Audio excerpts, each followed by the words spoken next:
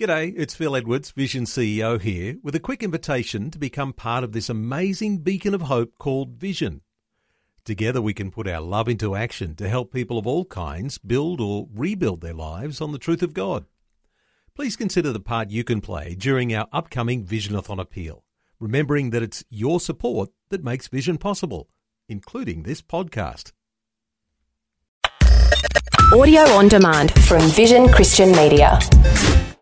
Jesus said, "If you hold to my teachings, you are really my disciples. Then you will know the truth, and the truth will set you free." The Apostle Paul said, "As you have received Christ Jesus the Lord, so walk in him." Well, how did we receive Christ? Well, of course, we began the Christian life by trusting in Christ's work for us upon the cross.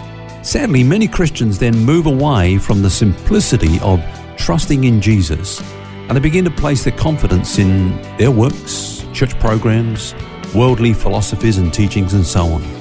These then, in a very subtle way, become their life source.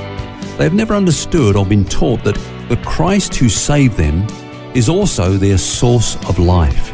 It is He who began a good work in us, and He alone who will complete it. And this explains why some Christians just don't seem to grow. Having begun in the Spirit, they try to be made perfect in the flesh. But it never works because they're drawing from inadequate resources. Consequently, they get stuck in the same place with the same problems. And yet, bring those same people back to a simple faith in Jesus and then watch them grow.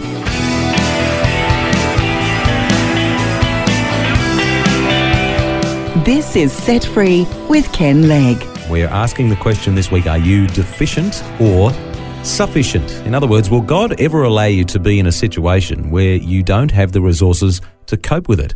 And over the last couple of days, Ken's been challenging us about a concept which is pretty common in the Christian life, that is of viewing ourselves as sometimes incomplete or inadequate or in need of some sort of shot in the arm every now and again.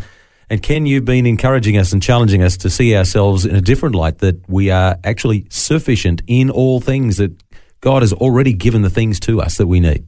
That's right, Phil. You know, what we received when we were born again is life, not religion, not rules and regulations, not a to-do list, but life. In fact, John says, "He that has the Son has life." Or, as I've said before, if you look at that in the Greek, it's "He that has the Son has the life." That's the word Zoe, which means a quality of life as possessed by the one who gave it. In other words, we have Christ's life. I know a Zoe. Do you? Yeah, I'll have to tell her. Maybe she already knows. Well, if you know a Zoe, tell her she's got a beautiful name. Tell her what it means. It means a quality of life as possessed by the one who gave it. So the Bible says that we are partakers of the divine nature because we have received Christ by the Holy Spirit living in us. Now, there's nothing more natural than life and growth. I think one of our problems in the Christian life, Phil, if I can say this, is that we tend to think about Christianity and about the church itself and the kingdom of God in a pragmatic way. What I mean by that is, we're told in order to get something, we've got to do this, we've got to do that. It's a very sort of like a pragmatic approach. And, read your Bible so many minutes every day, pray, do this. Have you done this today? And it's almost kind of like a mechanical sort of process that we're conditioned to view the Christian life. And can I say this also as a pastor? We get hit with the same things. If you want to grow your church, which is an expression, grow your church, as if I could grow a church. We go to church growth seminars or conferences and we learn all the tricks of the trade. Yeah. Well, we might be able to manipulate numbers or something like that, but the church is an organic body. It's the body of Christ, and there's nothing more natural than growth. In fact, I've come to the conclusion that if I try to grow the church, I'm trying to do something that Jesus never told me to do. He said, "I will build my church." He told us to make disciples. That's what we should be getting on with, making disciples. But everybody trying to inflate the numbers of their congregation so that they can, quote, grow their church. But aren't there some things that we can do either in the church sense or ourselves to stimulate that growth? If you talk about it as a growth thing, more organic, you think of a seed. There's not much that we can do to a seed that will make it grow or not. That's right. Except we can maybe help the process by giving it some water and fertilizer and, Well, I think we spoke about that earlier on in the week, is that, we can be responsible for the environment by being in an environment that is conducive to growth. And we saw that Peter said that grow in the grace and the knowledge of our Lord Jesus Christ. But that growth that is captured within a seed, that's in there, that is released when you water it and give it sunlight, the right environment, was put there by God. There wasn't anything we could do to put that growth in there that says, hey, presto, out comes a plant. And that's the miracle of life, isn't it? I mean, there's a parable where Jesus illustrated that so well. He said, the kingdom of God is as if a man should scatter seed on the ground, and he should sleep by day and rise by night, and the seed should sprout and grow. He himself does not know how. And then he goes on to speak about how it is in the kingdom of God. These things happen. In fact, the word that is used there is the word automati, from which we get the word automatically. In other words, all by itself. I mean, the farmer, he goes to bed. That's what Jesus is saying. He goes to bed. He's not out there, kind of sitting over the seed with a flute playing and hoping that, that will kind of cause it to grow. I have to stop doing that in my vegetable garden? Is that what you're saying? Yeah, the neighbours are just worrying about you, Phil.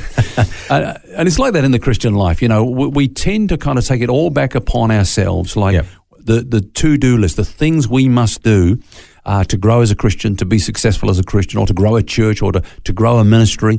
We need to think organically. That's what I'm saying. Yeah, at the risk of quoting this incorrectly, I think it was Paul who said something like, I planted and Apollos watered, and God made it grow. God gave the increase. That's right. It was God who the one who did that. So what you're saying, though, if I'm getting this right, is that often in order to make things happen in our lives or our ministry or whatever, we will try to artificially manipulate things so that we can get the desired result, when all the time God is actually at work in us anyway and in his church, and we should just sit back and let him do what he's doing naturally through the Spirit. Yeah. If that's the case, what's our role? Okay, well, I have a saying, and it's everything you need lives inside you. We've been talking this week about this sort of myth that we have to go here and there to get something that we don't already have. Everything we need lives inside us. But how do we, if you like, activate that, or how does that work in our lives? Well, of course, the Bible says that the key to living the Christian life is by faith in Christ, by the faith of the Lord Jesus Christ, who dwells in us by the Holy Spirit. The Bible says the just shall live by faith. And Paul said, the life that I now live in the flesh, I live by faith in the Son of God. Now, having said that, that doesn't mean to say that we're passive, that we just hang loose and wait for things to happen. Paul says that we are to work out our own salvation, knowing that it's God that works in me. Now, let me give you an example of that. Christians often talk about getting the victory. See, this is the sort of thing I'm talking about. It's like we've got to get something that we don't already have. And so we talk about getting the victory. Now, the New Testament actually teaches that the victory has already been won. We have the victory already. We have the victory. Jesus was tempted. He was tried in every way possible that a human being can be tried and tested and tempted. But he overcame. When Jesus died on the cross, he didn't say, it is partially completed. He cried out, it is finished. And the Greek language, this is just one word, tetelestai. It means it is perfectly perfect. It is completely complete.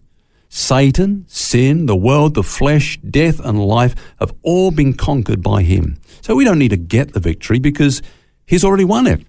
Now he gives us the victory. The Bible says, thanks be to God who gives us the victory through our Lord Jesus Christ. Let's get really practical for a minute, though, Ken. If you're in the middle of something where you're feeling like you're not victorious, you have some major health issue or just some challenge that's there, and what do you do in that situation? Well, it works by faith. We said earlier on the key to the Christian life is living by faith. So, again, talking in this context of victory, John says, whoever is born of God overcomes the world, and this is the victory that has overcome the world, our faith. So what it's saying is our faith in the fact that Jesus has totally empowered us for the totality of life. So in that situation, we live one step at a time, one day at a time, believing that God's grace is going to be sufficient for us because we can do all things through Christ who strengthens us. Now, we might get up each day not knowing what's going to happen, but we do know this, that we are equipped and empowered for whatever that day may bring to us.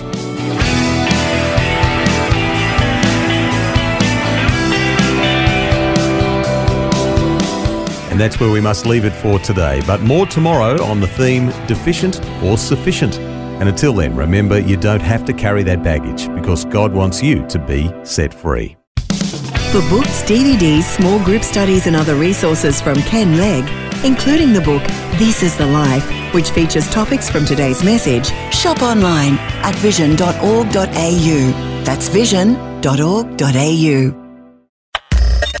Thanks for taking time to listen to this audio on demand from Vision Christian Media.